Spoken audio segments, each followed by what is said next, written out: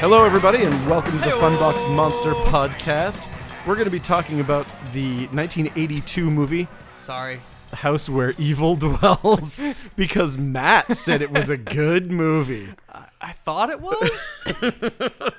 It's got its good parts. It does. This is a movie with some parts. Yep. I mean, you cannot deny some of the awesome things that happen in this movie. It's also a movie that, as I said earlier, it tends to take a nap for about half an hour in the middle. Real strong napper of a movie. It's just like comes out, kind of starts out the gate strong, then it's like, I'm just gonna lay down for a bit. It's just gonna lay down on some shitty wicker furniture and take a nap. Yeah. So this movie, I while I was doing it in my notes, I described it as if PBS made The Grudge and then did reshoots to air it on the Playboy channel.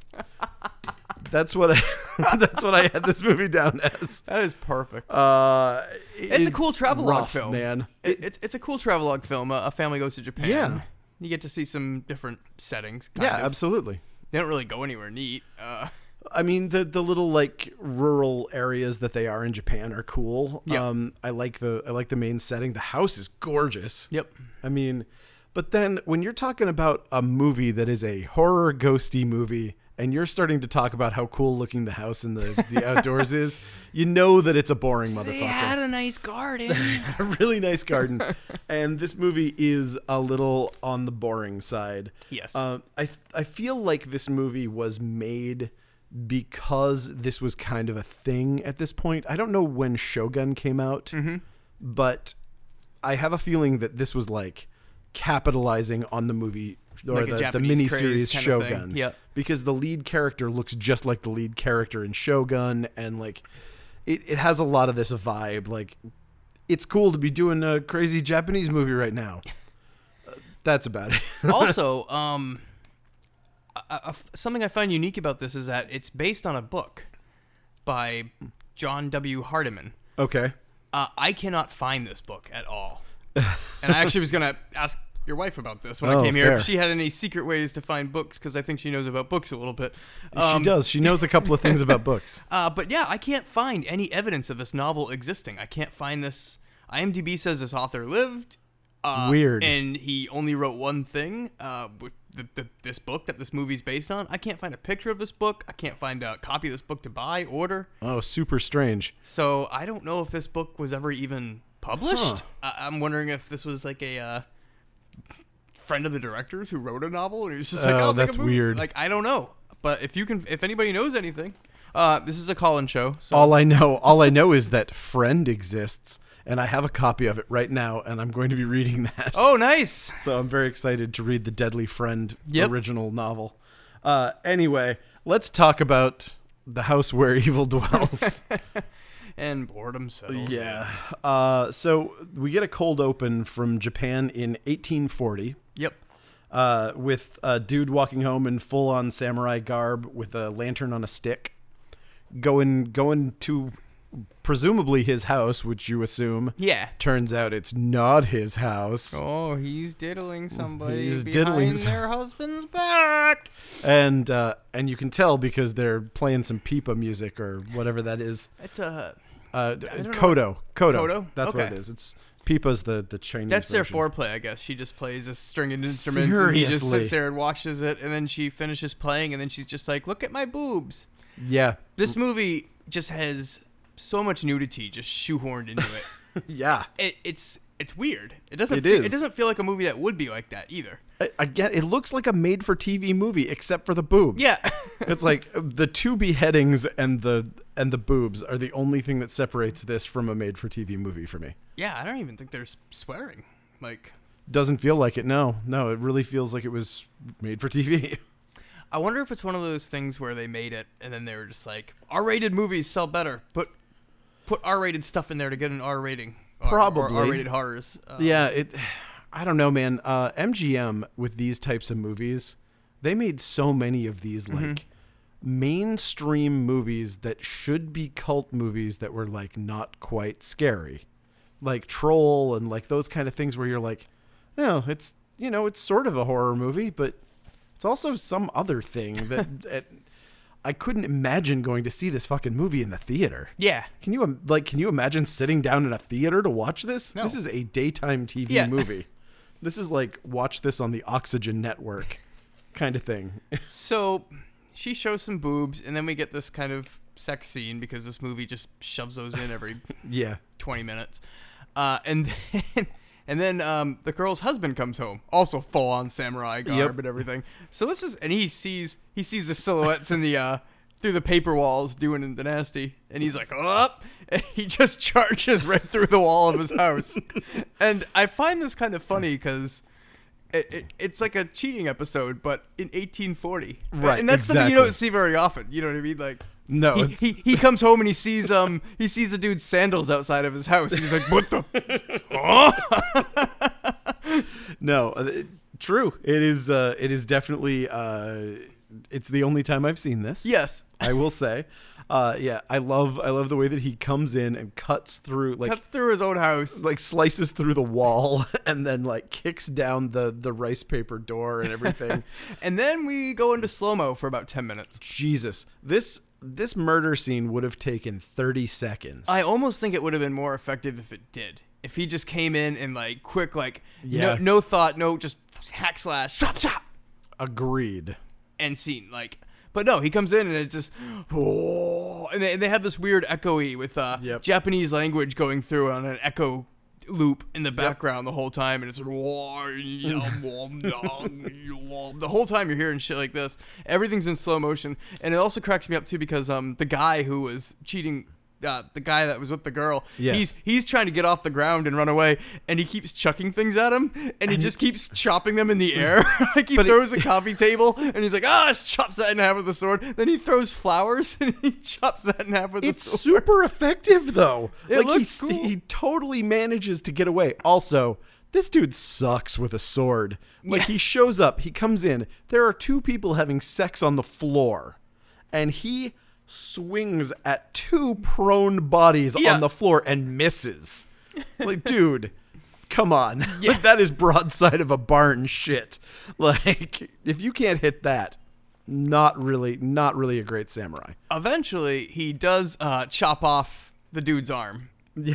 Which was hilarious looking because it doesn't go through the cloth. No. So the cloth is fine. The cloth is fine, and the arm just falls straight down. Bloop.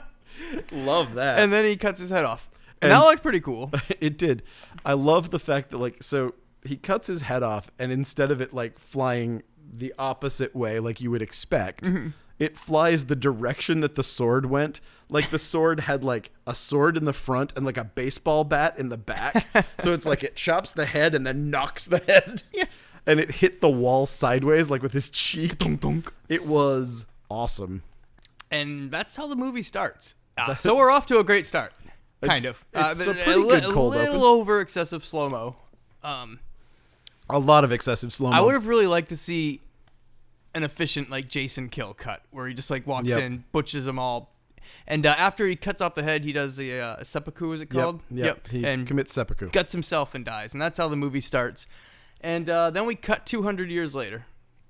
Oh, yeah, but we get what's cool, the thing that is actually cool, because they did such a good job with the set dressing and all this shit, is that our entire title sequence is over all the destruction of the room. So you go and you look at the blood spray on the walls, and it's it pans over all the shit that just got broken, the broken Kodo and the broken walls and all this shit. Oh, and that's right. I love he throws the Kodo through the window. Yeah, he was like, fuck this thing.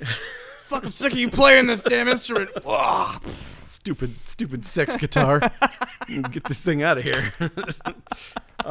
So, yeah. I hate sex guitar. Okay, so where are we now? So we go to Doug McClure at the airport. And he's waiting for people to show up. This family, we don't know how they're connected. When I first watched this movie, I thought Doug McClure was a real estate agent. I was like, oh, okay, it's their real estate broker. Well, this is, again, like I was saying earlier in the beginning, it's based on a book. And I think this is one of those movies where they just fuck it up and assume that you would know. Right. I've seen several other movies based on books like that, where it's just this guy that we're going to meet, our main character, is a writer. We never find out what he's what writing. What the fuck is he writing? At all. And the guy that picks him up at the airport, who you were saying was a real estate broker, is his buddy. And we just always see him at an office with an American flag behind him writing stuff. But he's like, what is he? He's some sort of diplomat to like maybe the U.S. envoy to Japan or something. Maybe? He's some sort of diplomatic person because they go to a diplomat ball. Okay, is that what that was? Yeah, it was some sort of thing for dignitaries. So he works for the U.S. They're government. so in vague Japan about somehow. the writer too at the diplomat party where he's like, see that guy over there with the glasses? He edits 4 magazines. You should go talk to him. What kind of magazines? What is he writing? He's just like, it's about ladies diving, or sometimes it's about a festival. Yeah, but then he also says one time that he's working on this story. Like, yeah. Unless he means story as in a news story. I think he means like a story. Not I think we're supposed to assume that he works at like National Geographic. Okay. And it's like he's going to do a pictorial expose or a pictorial like big story on Japanese culture. How hard would it be for this movie to just be like, man, it's so great that you won that award for your coverage of Sri Lanka last time. Like maybe you can get another award for this. Like, yeah. It's okay to name drop National Geographic or something. Yeah. Like you can name an actual magazine without getting sued. Or like, man, your report on the Eskimo tribe was great. Hopefully you can do something neat here in Japan. Like it's just something to indicate that he works for a magazine or he's writing an actual story. Yeah. I love that dude's, was frustrating. I love dude's style though, with the mustache and the mullet. I'm thinking I might adopt that. Oh my fucking god! All I could think of was how gross the 70s were. It oozes like all the 70s coke dealer. Yeah, like everybody's like way too tan. Like all the sex scenes with all of them, they're just like, it's like really bronzered up, like wrinkly, like tanned Naugahyde skin. Yeah. Like, ugh. And the thing was that cool at the time? Oh yes. Because I know nowadays in modern movies, it's just pretty people. It's a pretty people show. Like every character is like a chiseled model. And back in the day here, we've got this sex scene with Doug McClure. Who the fuck wants to see Doug McClure? Everybody in the 70s wanted to see Doug McClure doing it. Big, stupid, square car dealership, car salesman head. He was a sex symbol at one point. I don't think by the time this thing came out, I think he was long past his sex symbol time. I was actually kind of surprised to see how fit he was when they did the weird sex scene. I was like, oh, from his giant head, I would not have assumed that he was that fit. And one of my forever crushes, Susan George, is in this. And even as she's looking kind of... she's real leathery. In this. Yeah. I mean, she looks like she's terrified all the time or sad or on the verge of a nervous breakdown every time you see her. Mm-hmm. She looks like... you would be too if people were... turning your lights on and off and turning your sink water on and getting your shirt wet. Oh, no! Oh, Jesus. Fuck the Ring. Yeah. Holy shit, look at this sink. The water comes on. Soaked. But she looks like Goldie Hawn and Shelley Duvall kind of jammed together. No, I can totally see that. She's got that like Shelley Duvall like speed freak, like really skinny, like constantly kind of shaking and like a chihuahua kind of thing. And her teeth look real awful in this. Like I think it was just shot badly. I think she just doesn't have perfect teeth, and I think that she's British. I think that she was shot poorly. Yeah. So that it made them look like they were like rotted. Yeah. Because like they were shadowed. And there were a couple of really bad scenes. Yeah, it looks weird. Some of those really bad scenes were also when she was supposed to be possessed. Mm-hmm. Which was very effective. Possibly. You know, so... I got some questions on that coming up. Okay, fair enough. Okay, so Alex the realtor, taking them to the house, which he found for them because... It's super cheap, but it's haunted. But... They don't give a shit. They don't give a shit. Well, of course not. I mean, I wouldn't give a shit either. I would actually be excited if somebody told me the house was haunted. No, but I mean, they don't even like... It doesn't even come back. They don't even bring it up like... Nope.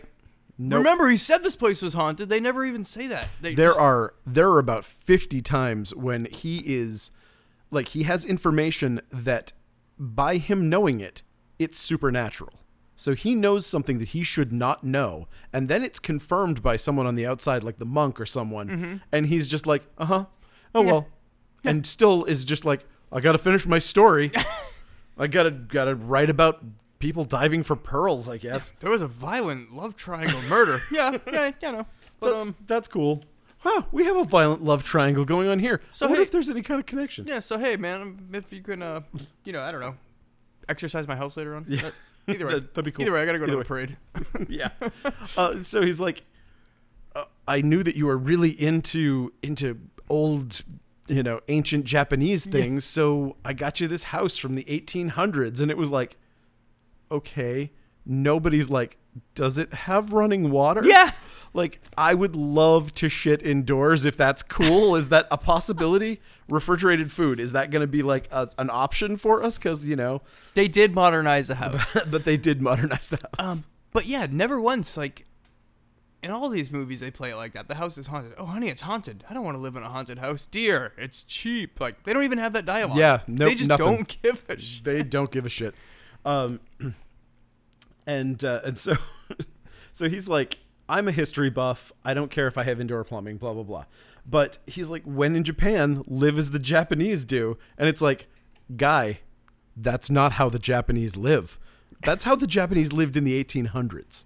Like, his line was like, well, we want to blend in. And it's like, motherfucker, you're not blending in by dressing in a fucking gi every day. He does too. No one else is doing that. That's just you, buddy. He wears the stupid fucking headbands. It's like, I saw this in a samurai movie. Blending right in. I'm blending in. It would be like if a family from Japan moved to like Deadwood and they dressed up as like gunslingers and they had like, everybody had sidearms and they had like sheriff badges and vests. And they were like, yeehaw, everybody. Woohoo, America. It's like, Nope. You look like a fucking weirdo. So we get a nice slow driving scene, and we get more. We get some nice scenery. We do, and more pictures of the wife looking like she smells something bad, which is like her resting, like her resting something smells in her face, terrible face, really really bad.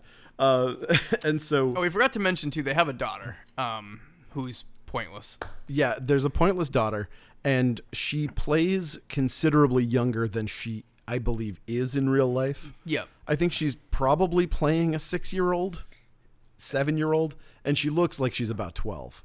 And she always, hey, mommy. That's the biggest problem. She looks like she's like 12 years old. Yeah. And she's like, the soup is really good, mommy. Yeah. Okay. Threw up in my mouth. Exactly. I just puked up haunted ghost soup. Haunted ghost soup.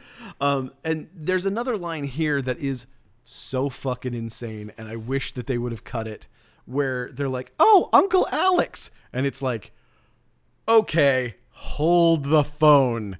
This changes the rest of the movie if that's true, or if it's just a name you give him, the way that some people are called. Drop that fucking line. Do not put in an Uncle Alex if you're going to later fuck him, because that's gonna be weird. Oh, does Susan call him that? I think the little girl calls him Uncle Alex. Well, that's not that weird. I mean, say it was, and it was her husband's brother. That's still weird. Well, yeah, it's uncouth. It's uncouth. Well, I mean, it's not like we would at least hope it's the. Yeah. Maybe it's a little Game of Thrones lately. I think it's just one of those things where, right? We all had those like best friends of our parents growing up who we called uncle, even though they weren't actually an uncle. There are plenty of people that, plenty of my friends refer to me as uncle, and I'm like, ugh, God, no, I don't. I intentionally don't have siblings. All right, so where are we now, Uncle Tristan? Damn you! So now we drink sake and open presents.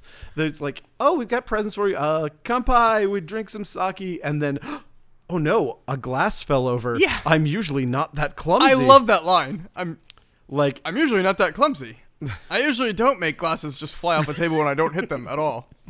And so he says, it must be one of those ghosts that we've been hearing about. Yeah. And that's like the only reference to the haunted house is this guy that told him about. They don't give a shit. They're just like... Yep. And now is her name Laura? Is that it? It is Laura. Okay, awesome. Her name is Laura. Good. Laura's unpacking. She's unpacked all her shit, and then she plays with the light. She turns it on, but it turns off again. Ooh. Something impossible Something that cannot be explained by your modern science. By 100-year-old fuse boxes in ancient antique houses. You're literally in a fucking house from the 1800s that they just put electricity in, and you're like, whoa, it's gotta be a ghost. It's like, calm down. Calm the fuck down. She's literally like, she has her first meltdown right there too. Like she doesn't go, oh boy, that was a little weird. I'm a little shaken by that. I don't. How the hell is she gonna handle it when a mask flies off the wall? Can you imagine a mask falling off a wall? Yeah, she compares things like she has seen the ghosts. Not yet. Well, no, later on. Yeah. By the end, she has actually physically seen the ghost when that mask falls off the wall. Yep.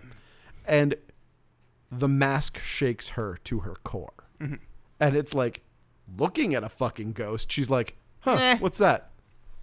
What the fuck is wrong Holy with these shit, people? the baby ghost did something. So she goes to sleep. They go to sleep. And now we see the ghost for the first time. And that's a cool shot, I think. It is. The husband wakes up and he thinks he hears something. And he turns on the light. And we see our 3 people from the opening scene that all got killed in that triangle as blue ghosts standing there. And then they're like, oh shit. And they vanish. But he sees them. He sees them. This is yet again another problem. Does he see them? Oh, yes. He runs at them. He runs at the girl ghost later, Tommy. Well, but he sees it. He goes back to bed. He doesn't tell his wife, like, I just saw 3 blue dudes.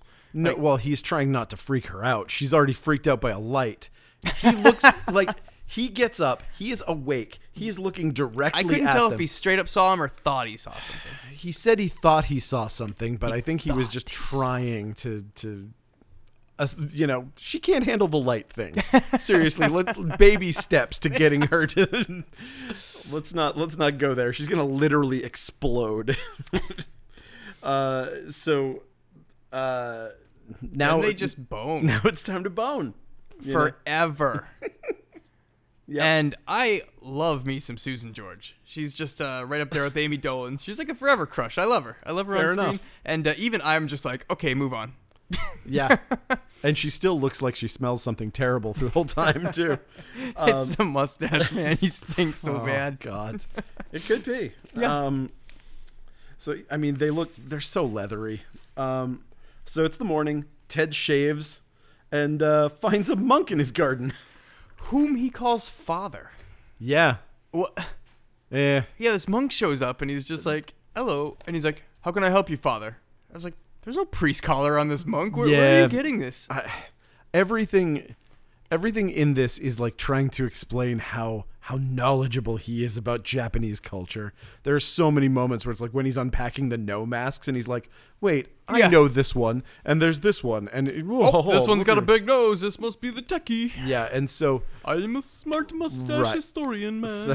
So it's just constantly writing something or another. Yeah, and he knows karate, hence the gi that he's wearing for some fucking reason. I don't think he knows karate. I think that was possessed. No, that was before he was possessed. What? The ending. No, it wasn't. Really? Yeah, we'll get there. Okay. So the monk is kind of a doomsayer. Yes. He shows up and he's straight up classic doomsayer. He's like, this house, bad thing happened. You shouldn't have chose it. And he's like, I think we'll be fine. There's nothing we can't handle. And he's like, well, remember I stopped by. I'll see you later. And also, I know I'm going to see you because bad shit's going to go down. He's like, I'm across the street in that big temple over there. Yeah. So if you need me, go to that temple and, we'll deal with this thing. Once you finally realize that you're possessed and that shit's going south. And so his wife finds that Netsuke, randomly. we didn't bring that up in the beginning. In the very opening act, the cheating lovers exchange a Netsuke. Have you heard of this before? Yes. I'm completely unfamiliar with it. It's a little piece of carved jade or ivory. Mm-hmm. Okay. This one was two lovers entwined, and one of them was a demon. was the demon. Yes. So this has just apparently been kicked under a coffee table since 1840, and she just finds it and blows off some cat hair and calls it a day. There was cat hair on that. Oh yeah, it was like a dust ball of some sort. She's like, okay. Oh, that's fair because the witch had a cat. Oh man, it all comes together. I hope you understand that scene because I had no idea what was going on there or why she was even at the witch's house. We'll get to it. Okay. So they go to. This is the first. And this is the first possession. Yeah. Where she. So they talk. The ghost lady possesses Laura. Yep. And she says something creepy about Alex. Yeah, she's like, don't you think it's weird that Alex has never been married? And the dude's like, maybe he's hard to please. And then the ghost goes into her, and she's like, I could please him. And then the ghost leaves. And she leaves her body. And she's like, why the fuck would I say that to my husband? Shit, like, that's creepy. What? Weird. That's my uncle. God damn it. And so they go to a festival. Ted takes a bunch of random looking photos. And we've got the total fucking cliche, like the ghost is in the camera when he looks with his eyeballs, she's not there. Yep. So he's taking pictures of a parade for something. Yeah, we don't know what. This is where the movie's in nap zone almost. Oh God, yeah. Like, well, I mean, there are so many scenes that are just, again, like a National Geographic. Mm-hmm. Like, look, this is the festival where they hand out the... Whoa. Yeah, there's so much of that. So Alex calls, and Laura gets possessed again. Yep. And she starts flirting with him on the phone there. Legitimately hits on him. And Ted goes back and gets his slides. He finds out that there's no ghost. So the ghost lady is not in his photos after he clearly took photos of her. It's also the ghost from their house, too. And again, I think he saw her. Yeah. And I think he knows what she looked like originally. Oh, Tommy. So then now they go back to have dinner, and this is one of my favorite scenes. Yeah, me too.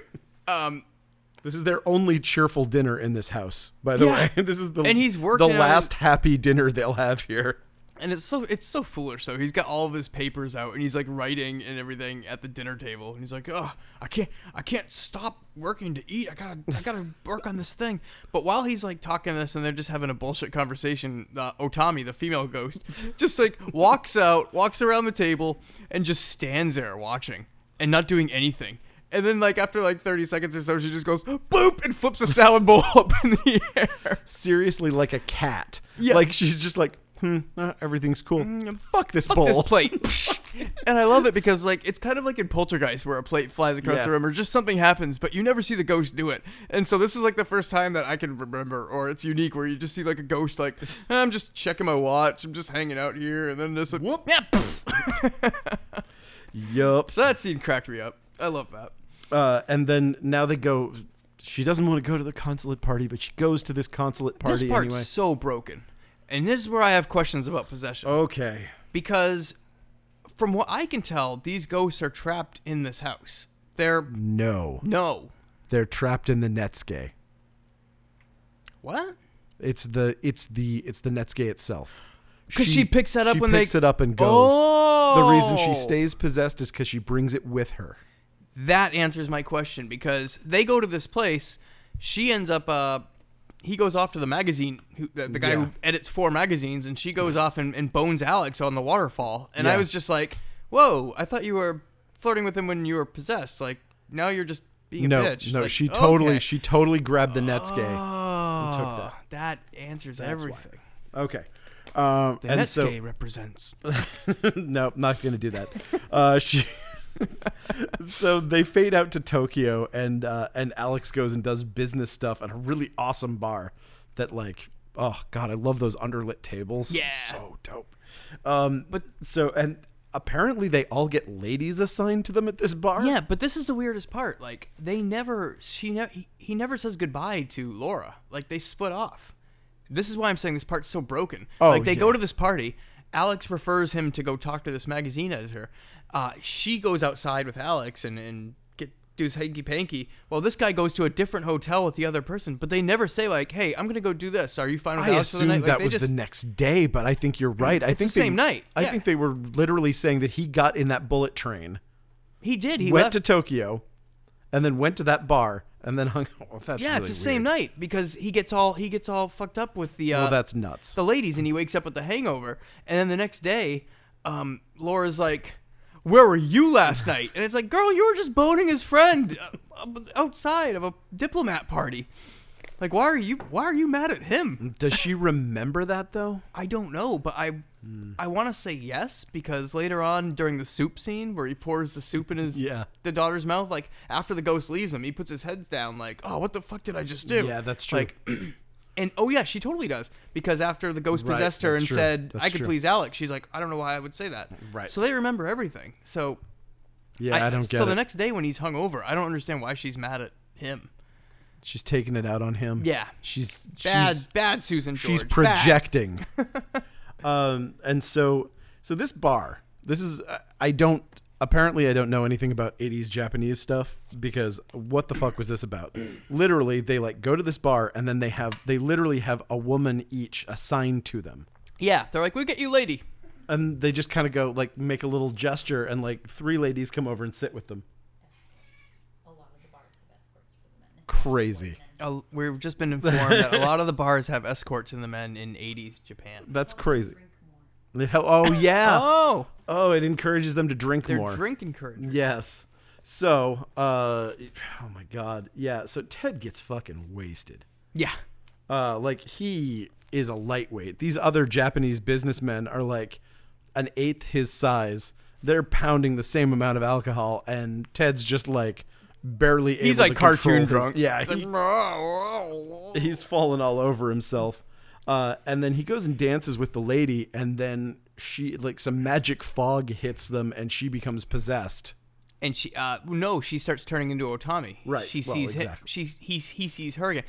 Question though, if they're trapped in the Netsuke, how the hell is he still seeing Otami everywhere outside? Maybe because he's just drunk. Yeah, but I mean, like the diving scene too.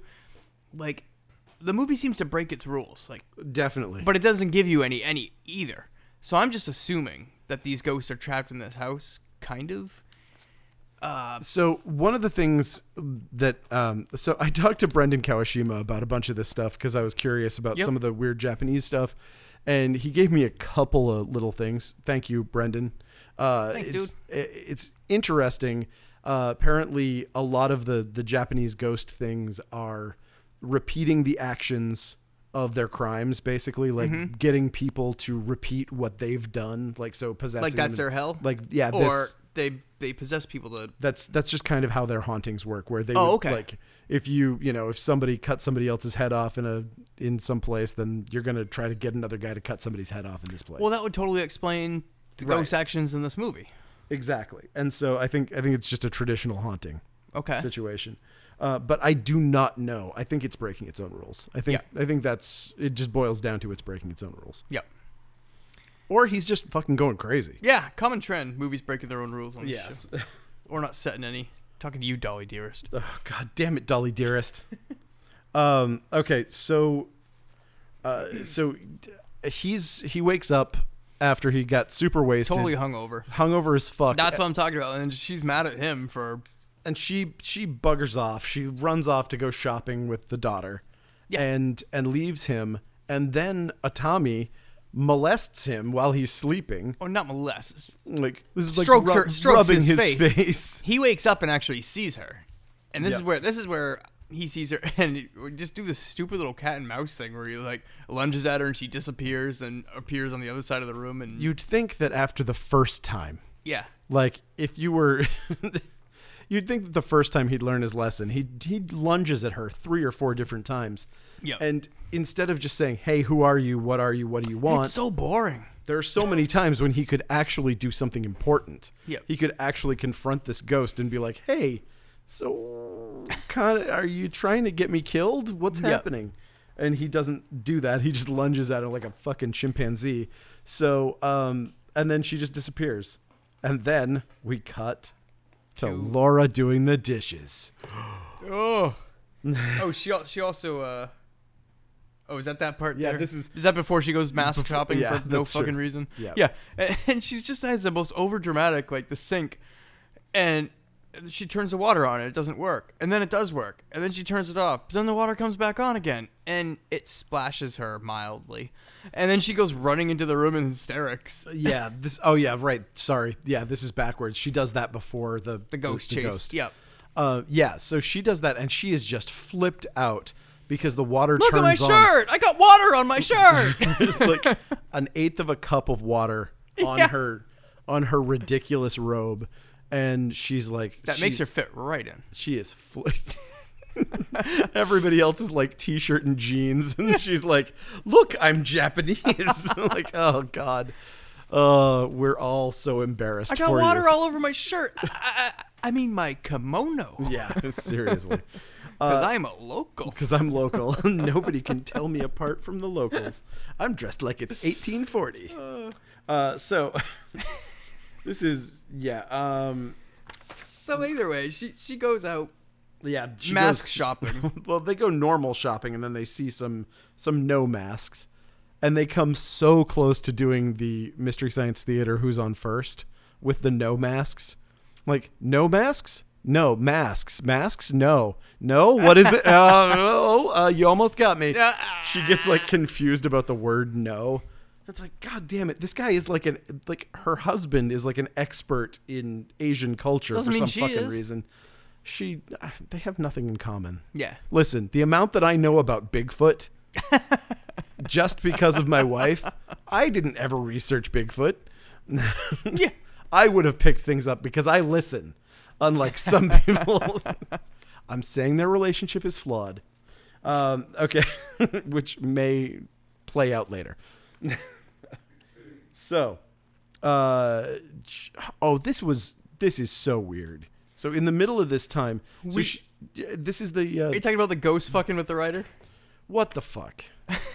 So, okay, what I love about this scene is that you have your ghost. There's the two samurai swords on the mantle. Yep. And Ghost goes over and takes the ghost of a sword. He's got a blue sword. He reaches into the real sword and pulls its ghost out. Okay. All right. I'm following you so far with your logic. You have a ghost sword. He takes the ghost sword and he slams it into the table. And when it it's comes a real sword. But the old sword is still over there. Can he just keep making swords forever? Is this like a business plan? Well, it's like a Could video they make game. millions? Oh, it's like a Or video it's game. like Castlevania where he just keeps chucking knives. It's like that part in Mario where you just jump on the turtle shell over and over again, and you get Yep. You can get infinite lives. He's got 99 up swords. Oh man.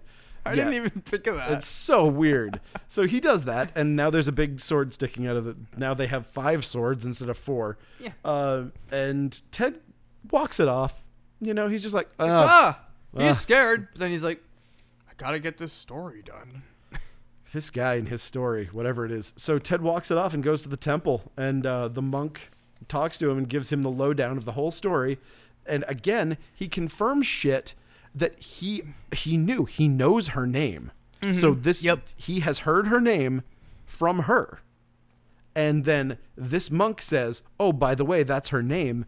And he's like, yeah, I'm not really convinced. Heard that. He's still not convinced, even though the ghost told him her name. The monk is like, that's the name of the ghost. Now, what did I miss a line, or what is the scene? Why is Otami going to this witch in this flashback? And that's where she gets Netsuki, right? Yeah. Okay. But what is she going there for? This is batshit. There's no dubbing. Like, they don't dub it. It's an origin story, but there's no subtitles, and it's all in Japanese. So I didn't know if you can pick up what they were. What I guessed, I'm not going to say that I know what it was. I'm going to say this was my shot at it. My shot was she was in love with this guy. Like, she's married to this person, but she's in love with this other man. And so she wants to convince him to come over and be in love with her. And so she brings him over to the house, and it's like, oh, everything's normal, but I have this love spell in the form of this Netsuke that's going to capture him, and it's going to be like a love potion.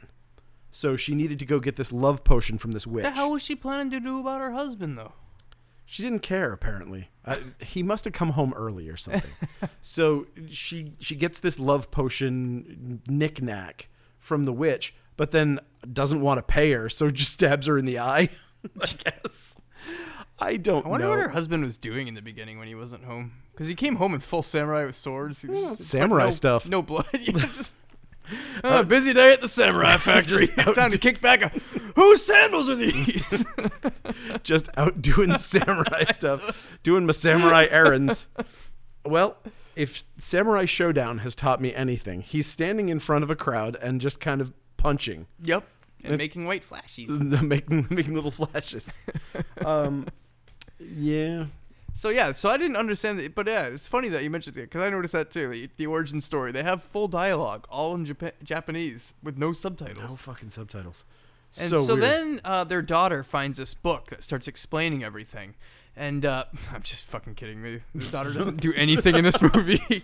Yep, daughter is pointless. Literally, her only usefulness is to be attacked by crabs. Yeah, and soup. to be attacked by soup and crabs. She's like, food is her kryptonite. Yeah. So it's almost time for soup. Yeah. So the wife and the kid are back from shopping, and they show up, and Ted already looks like a fucking serial killer. Oh yeah. Like when they get back, he is angry before anything happens, and he's dressed even more insane than usual. He's got a blue polo shirt, khaki pants. The shirt is tucked into the khaki pants, and then a big fucking headband. Samurai headband on. Big silk samurai headband with his fucking sports shirt. And then she's like, "Do you want a drink?" And he's like, "Yes, Tennessee whiskey, no water, no ice." Yeah. He's being a real dick already. And then she springs the fact that she just spent 50,000 yen on no masks. Yes.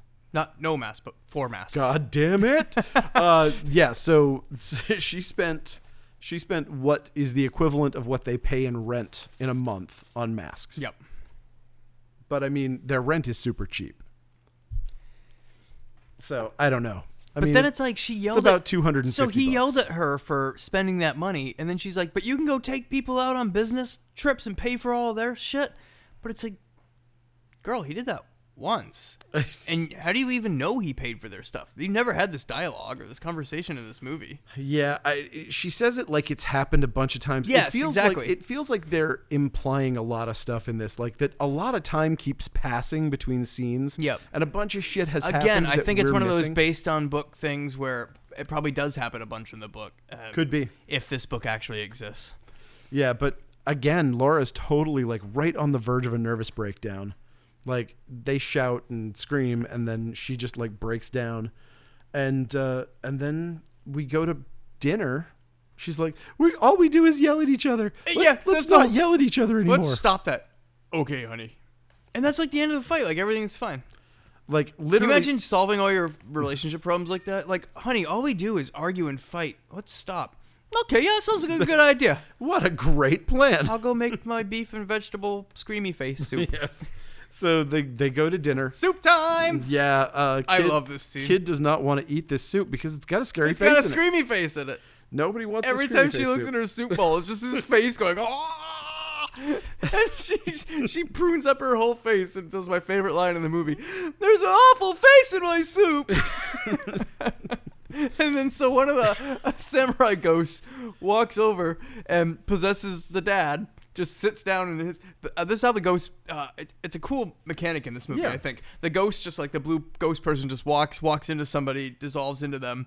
That person does a baddie thing, and then the ghost just walks out of their body again. So this ghost just comes in, sits into the dad, and the dad's just like, "Go eat your soup," and it's just pouring soup down the girl's mouth, and then sits back down, and the ghost just like leaves, like, "Oh, my job's done here." Poured a bunch of soup into a 12-year-old's mouth. Bye. Yep. And then dad's like, "Oh my God, what have I done?" And then the mom is freaking out and drags her out of the house. Yep. And the kid goes outside and throws up soup. Yep. And so, yeah. God, this movie's weird. Yeah.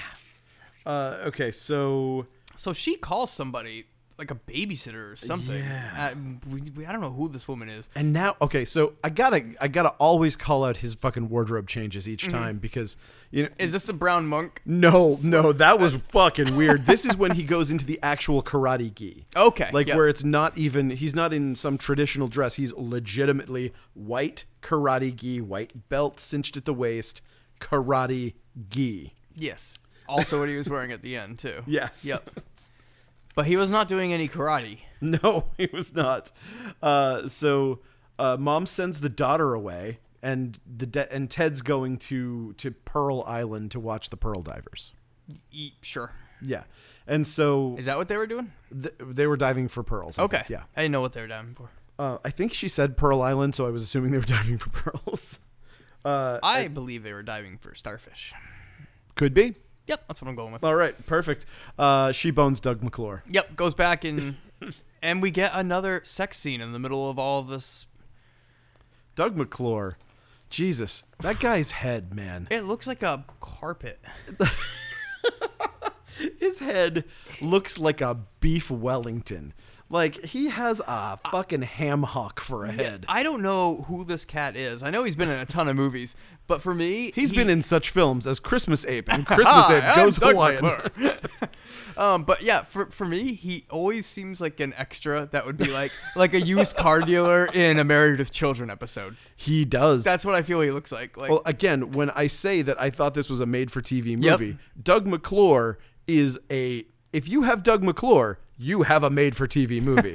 That guy was in more made-for-TV crap than any other person on Earth. Is that what Troy McClure is based Yes. on Simpsons? Yes. Yeah, okay. He is Doug McClure. Gotcha. Absolutely.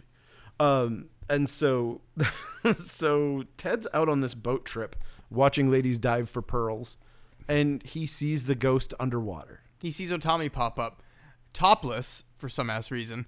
Because they needed more topless. But more boobs. And this part cracks me up. Otami's wearing goggles. Okay, so... She's wearing the scuba gear. The ghost is. All right, so this... there's no way that this is what they actually meant, because this is too much for me to believe. Uh-huh. But if you want... She could be an echo of the past and not actually there. He could be seeing not her actual spirit, but an echo of what happened there, because he says... They used to dive topless. She shows up in the goggles topless. She could have originally been a diver there in that same place in the 1800s, and he's seeing what she did. I don't know why that makes any sense. That's not, again, I'm not saying Because that's what boobs. it is. Because boobs, but it does kind of tie it into the idea that it's an echo of her in a location. Okay. So... I just thought it funny a topless ghost wearing Of course. scuba goggles. Why not? It's funny. It's just funny to me. It's somebody's fetish. Yeah, so he sees the ghost lady and he falls in the water and sinks like a fucking stone. Oh, Otami pulls him down. Yeah. So and then he gets saved by all the other starfish divers, and so we go to Susan or Laura. She gets a phone call that her husband's in the hospital. She's had an accident, so she leaves the daughter. Useless with the other Yes. babysitter character who we don't even get a name of, and zips off to the hospital. And so, what I love is the idea that it's like they have this like comedy of errors here where it's like, oh no, dad's in the hospital, we gotta go visit dad. Okay, I was out visiting dad in the hospital. I come home, oh no, the girl's in the hospital, gotta go to the hospital. Oh no, the cat's in the hospital, gotta go to, everybody's fine. It's just a rotating circle of people going to the hospital and going to visit them. because once Laura goes to the hospital, it's crab time. It's fucking crab time. Soup time and crab time. Yeah, make this movie Yeah, this crab attack is amazing. amazing. They're asleep. Okay. So we have the two people sleeping. We have the babysitter and the Useless. daughter. And an army of actual, like, red crabs? red crabs? They're red Sure. crabs. They're about the size of a golf ball. They're not the crabs you and I are used to on the beach here. No, they're like very- weird kind of Yeah. They're small. yeah. They're incredibly small. So And bulbous. An army, like hundreds of these things. And then these big paper mache effects crabs That talk. that talk that have the ghosts of Japanese people in them. Yeah. And it's and they act like Halloween ghosts, where they literally like they'll take a moment and then they'll surprise pause, somebody. and they Oh, blah, blah, blah, And the blah. whole time they're walking, they're like, oh, I'm not Yep. There's some aw noise going Yeah, on. so they pop out. So all of Awesome. a sudden they run. She looks and there's not a crab there. And she's like, okay. Then all of a sudden it comes from behind the rock. Mario, I'm dead. Oh my god. Yeah, so good. And it sounds like it has that like Thuvan throat singing kind of feel to it, where it's just like a very throaty, creepy, chanty voice. It's effectively creepy. Like it really does kind of creep me out. Yeah. Like it's a weird idea. The crabs are silly looking. Yep. Enough that it's not actually scary, but it's a really good attempt at something crazy. And this is another no prize that I got from Brandon. Yep. Which is apparently there's a very famous painting that he sent me a link to that is a woman being attacked by crabs, and it's essentially like demon. I saw that tonight because I was looking up the Heineke crabs. What are they called? Yeah, the ones with the faces. Yeah. So they're these really fucking terrifying crabs in Japan that look like they have human faces on them. And Well, the faces look like samurai masks. Yes. Like the evil samurai exactly. mask, not like a human. Right. Yeah. And so the idea is that that the folklore falls into like that there were a bunch of drowned sailors and that their souls are entrapped in these crabs. Ugh. Yeah. Which is gross and upsetting. So I can see why there's a Japanese creepy crab thing. Yep.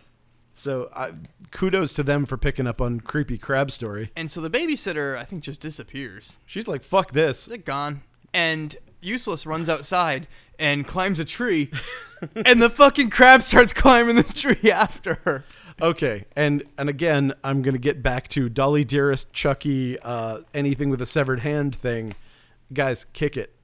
It's a fucking crab. It's not a bazooka. She is a It's kid. not a tank. She is a kid. She is a 12-year-old being an 8-year-old. So that, yeah, exactly. Maybe So- she's special needs. Oh, that is also possible. And so the idea, like, if that was an adult, they could have just stepped on them. Like, legitimately just crushed those things underfoot. So she ends up, she climbs a tree, she's on the limb, and she falls for no reason. She, like, drops her stuffed animal, and the next thing you know, she's just like, ah! Yep. and flies forward. And then we cut to the police showing up and everything. Yep. And apparently she's in the hospital. So yet another person Back in into the the hospital. Dad's better. Kids going like, Yep. this is our revolving door. Hospital. They met their deductible. Yeah, they sure did. Yeah. So Doug is real bold here. Holy fuck. Uncle Alex is a bold motherfucker. So they show up at the hospital to visit the daughter. And Doug, having had sex with the wife a few times now, comes up and kisses her on the back of the head in front of the husband. Yeah. I'm like, that's bold. It was an uncle kiss. There was an uncle kiss. And so now this is when Ted is dressed as a fucking monk. Yes. So Ted's back at home writing again. He's in a friar's. He's in a hoodie that He looks looks like like a he's friar's. about to make some monk beer. Yeah. Yeah. He's- He's like, I'm just making some Trappist ales and working on my story article picture book thing. Oh my god. This guy loves to cosplay different cultural things. Yes. He's a weirdo. And so this is when the mask falls on the table and causes her to have yet another breakdown. But this one's kind of understandable. The mask doesn't even fall, though. It flies. Like, she's sitting I there. guess it's The true. mask is like 10 feet behind her, and it just goes down on a diagonal line and lands. She goes into the room and has a conniption fit. Like, yeah, she sits in the corner and she just talks to him. Basically, he's said, you need to leave. Yeah. And she's like, no, I'm going to stay. And then she comes in and she's like, why haven't I left yet? I'm so mad at you. And he's all like, I'm cosplaying Jack Torrance. Get out of here. Yeah. This movie legitimately thinks that it's as good as The Shining. Yes. It has moments where it's like, And it is. we're The Shining. And it's not The Shining. Yeah, so they talk about this thing and she's like, this mask, blah, blah, blah. And he's like, you know what I think of the mask? I hate it. I hate this house. I hate everything here too. And so he grabs a samurai sword. What was up with this scene? He smashes the mask and Laura gets hurt. She Like, feels she it. feels the pain. What the fuck did that have? Do not know. The masks aren't possessed. Those are brand new items. Yeah. I got no idea. Okay. I didn't know if you knew that what this scene meant. 'cause Yeah, I was it just doesn't- I was befuddled. No, Again, I think this is one of those things where it explains in the book, and this one is just Maybe. like, fuck you, read the yeah, book. we don't care. Yep. We know you don't care, movie. Oh boy, that is true. And so they were both gonna go see the monk, but because he smashed the mask, and now she has to lay down on like 6 wicker chairs, comfortably.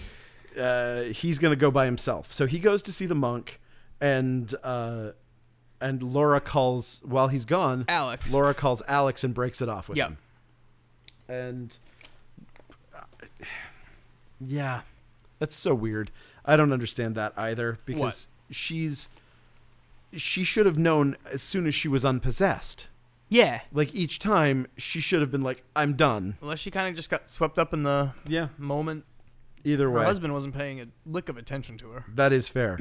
So the ghost. So after she calls Alex and breaks it off, the ghosts come and scream at her. Yeah, I love this scene. The ghosts are just like berating her. Yeah. They're like, no, I mean, I think because she went off script. Because she's supposed to continue this relationship so that they can have the 3-way murder. Yes. And so as soon as she breaks it off, it's like, no. And they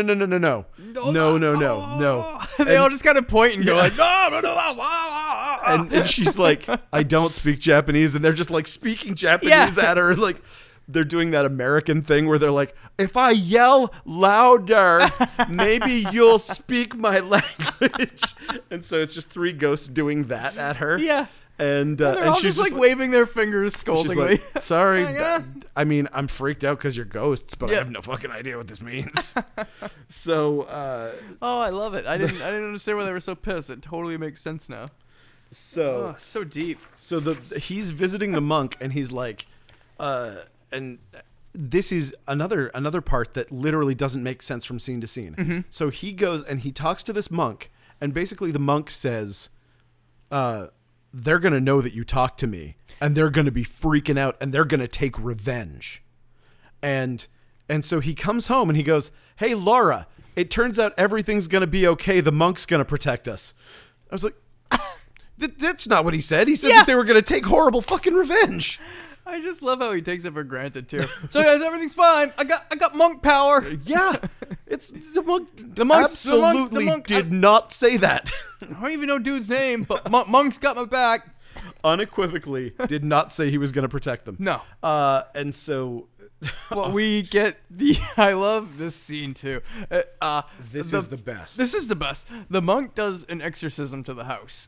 And by exorcism, I mean he just starts walking around the house, waving his hand and chanting a lot. But we see the ghosts here. They hate it. And they're just like so comically. This is why you should never show the ghosts in an exorcism. Yeah, they just start flailing their arms like idiots. They're like, oh, it's like a Keystone Cops thing with an exorcism. They're just like, oh no, oh my God. And he just like fans them. He's got like all these talismans that he's got in his hands, and he's waving them.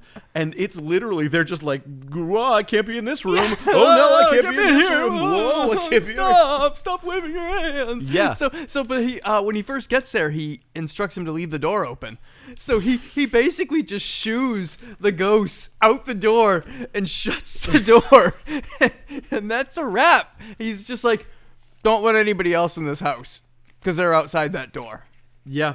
And leaves. Literally just locks the ghosts outside with the door. And they try to open the door and they can't for some reason. I don't understand, but yeah. But that's it. So he leaves. I guess he left out the window or something. But this is the best part. So now Alex shows up. Yep. To confront, or I don't know what his fucking goal was, but he comes in, he opens the door, and the ghosts are just like, sick, and the ghosts just shuffle back in so comically. They are so excited. They're so excited to get back in. They're bouncing like bunnies, and they sneak back in. They're all so cute. Yes. Like everything they do, nothing like when they're being shooed out, and then when they sneak back in, they just like, look mischievous and like they're having whimsical. Fun. Yeah, absolutely. It's so great. As far as like 3-way sex murders, you don't expect this much levity in that type of situation. So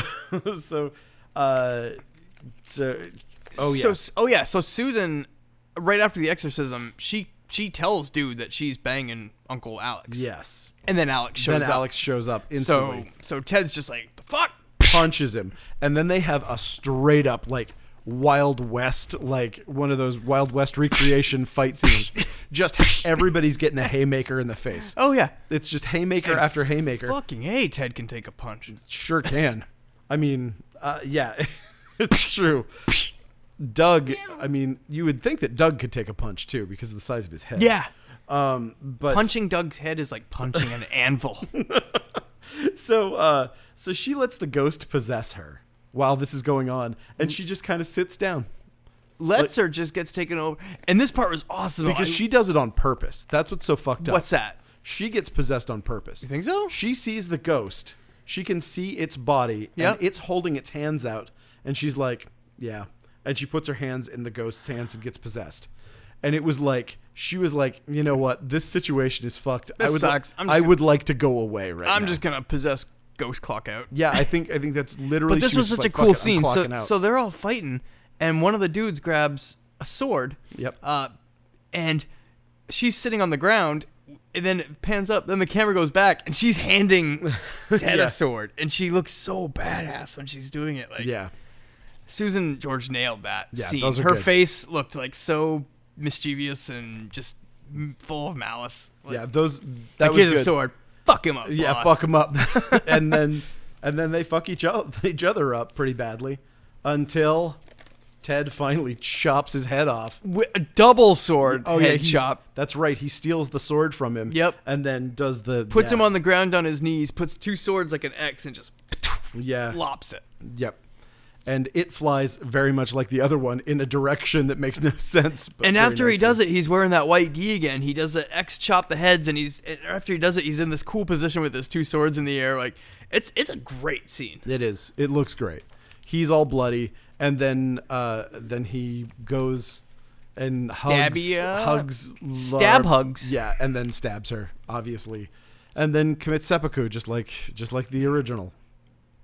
And once that happens, the three ghosts were inside of them all. Well, we skipped over the karate Right. scene. How No. did we skip over the fucking karate? During the fight and before the beheading, the two samurai ghosts possessed Ted and Alex, and all of a sudden they know black belt karate moves. So they're doing all sorts of, Before- especially considering he's wearing a gi at the time. Before you, that was great. So It was like Western punch fighting, and then as soon as then they're it turned possessed, into a it karate turns fight. into karate. Yeah, it was like a spaghetti kung fu movie. Yeah. It's So after that fact, everybody dies. I mean, it's a fucking dismal ending. Yeah. And then we see all the ghosts. Useless is gone. She's still in the hospital. She's gonna cope with the fact that she got chased out of her house by giant crabs and her parents all killed themselves. I think there was a little dialogue drop that said she's been gone to my parents for a week now. she's like in America, right? Yeah, I think that she was flown off to live with her parents. so She's that they gonna have issues. So then definitely never going to eat seafood again. 100%. or face soup. And so she then- may have an adversity to soup as well. Adversity. So they're all dead on the floor, and all the ghosts pop out of their bodies, and then they prance off merrily out the side door. They're just like do, do, do, do, wee, wee, and leave the house. Credits roll. That's it. Yeah, I don't know what that's about. And they're cutie prancy too. So this is where I was wondering earlier. Like I didn't know if they were trapped. I felt like they were trapped in the house, Maybe. and they had to replay that scene. So they gave the house 3 Right. bodies in exchange for their freedom, and Like, now that's how those they got- now now they those have to guys do are it. gonna get stuck in the house until they love triangle ghost their way out of it. Can you imagine how fucking confusing that would be for the next family that comes in there? They're like, oh, it's possessed by these ghosts, and they're all Americans? And they're like, what the fuck is Doug McClure's in my house? What is this shit? Why does this ghost have a mustache? Okay, he's got a mustache and a gi? Yeah. Is this something that I don't remember? Like, I don't know. This But must that- be a part of Japanese history that I didn't pay attention but that's kind of what I got the gist of. But at the same time, because once they do that at the end, Yeah. they all run out. And but when the exorcism did it, he exorcised them outside the house. Or maybe they weren't allowed to leave the property, or they had to finish it, but it's like you guys are out. Go. Yeah, I don't know the answers. I mean, again, I'm positive that they were attached to that Netsuke in some way. Yep. Because that. But then that definitely had doesn't a even lot. play a factor in the end of it It at all. It's doesn't. just that Well, I mean- Netsuke disappears like an hour into the movie. Well, I mean, it shows up in the end credits. It's literally like it's just sitting there in a bush or something. And Oh, it does? You Okay. just like look at it as the credits roll. So it's clearly the central focus of the whole thing, but fucked if I know why. The movie's a mess. The movie is a mess. The movie has some great parts. Yep. Soup Face is amazing. Crab Time. Yeah, those moments are great, but overall, I mean, I remember this movie being like a blast, and I was like, "Why does nobody ever talk about this movie? It's so fucking good." I know why. So I picked it for this week, and then I was like watching it, and I'm like, "Oh fuck." Oh no. Oh Like, no. oh shit! You've been scrolling through Instagram and just like start rewinding because I just flaked out for 10 minutes. Yeah, it can be a hard watch. Definitely a movie to flake out through. Yeah, I was not totally into it. I was really glad that I rented it instead of purchasing it. I just had it on my shelf, so I didn't need to drop a dime at all. Fair enough. But man, yeah, weird thing. I'm trying to think, was there anything else that was really important? Oh, I actually had one question. Why do the ghosts get along? Yes, that's what I meant to tell. We were talking about the shop the other day, too. Why? So these ghosts live in this house because they're ghosts because dude killed a guy and killed his wife and killed himself. Was having sex with his wife. Now they're all buddies. All of a sudden, they're like, you know what? That's all water under the bridge. Now that we're ghosts, now let's just get on with the process of fucking up other people's lives. But I wonder if that is what happened. Like, are you seriously going to stay mad at somebody for 200 years? Like, you're ghosts, and you're stuck in a house together. We might as well get along. I think that might be what happened. I mean, that's the plot of the real world. It took 73 years for them to get to that point, but like... That's true. It could be. Okay, maybe that's it. Maybe they just this is in 1982, and they've been ghosts in this house since 1840. 1940. That's 140 years of living in one house. It is a long time to stay mad. Yeah. I mean, what the fuck do they do with their off time? Ghost bone. Oh no! So they're all into like really weird shit at this point. Ghost bone. Yeah, that's it. Okay. Well, now it all makes sense. Yep, that's it. That is the house that evil dwells. Yeah. I'm going to recommend it. I'm not. But I can see why you would. I can understand somebody wanting to watch this. It seems like the kind of thing that, like, I'm glad that I saw it. Yeah. Like, I'd never seen it before. This was the first time I'd seen it, was when you recommended it. If there's clips on YouTube, it might be worth your while just to watch. Yeah, it's a little bit more of a scan movie, but I think that you'd miss a lot if you scanned through it, too. Yeah. Because even though there's a bunch of really, really boring shit, a lot of there's it is also some kind funny of shit important. and kind of fun stuff. Yeah. Yeah, I think it's worth a watch. But yeah, definitely a 2 out of 5 probably for me on this one. But yeah, I'm gonna give it a 4 because I love me some Susan George. Okay, and I love crappy movies. I love the fact that Doug McClure was in it. I thought that was interesting. Other than that, Crabs, Doug McClure. You know, nothing says the 70s like Crabs and Doug McClure to me, really. Oh, hey, does you have a stretch goal you're trying to reach? Oh, my goodness. You know, Rad Wraith we still have 1 week left on Rad Wraith, and Titty Bats did a pin for us, and if we get up to $6,000, then we'll give it to everybody who has pledged so far. Yes. So that would be awesome. So be like me. Be on the winning team. Be on the winning team. Give this guy some monies. Yeah, get in on Rad Wraith before it's the next Walking Dead. And you get a comic book. It is a great comic book. And we've Yes. got a bunch of really cool people doing pinups, and we've got some really, holy crap, that Scarecrow Oven variant is so insane. Yes. Oh my God. If you get a chance, if nothing else, just then to see an amazing piece of art, at least check out the Instagram or the Kickstarter page. Check out Scarecrow Oven. Holy shit. Scarecrow is so stupidly good. Like it's frightening. Stupidly just moved to New York. Yeah, what a dick. Why would he leave us? Oh, I'm gonna go be successful and shit. Yeah, exactly. I'm way too talented to hang out in Maine. Ugh, that again. Fuck you, Dave. We still love you, man. He was very cool to do that for us. Yep. But yeah, check it out. The project has so many amazing people doing cool things for us.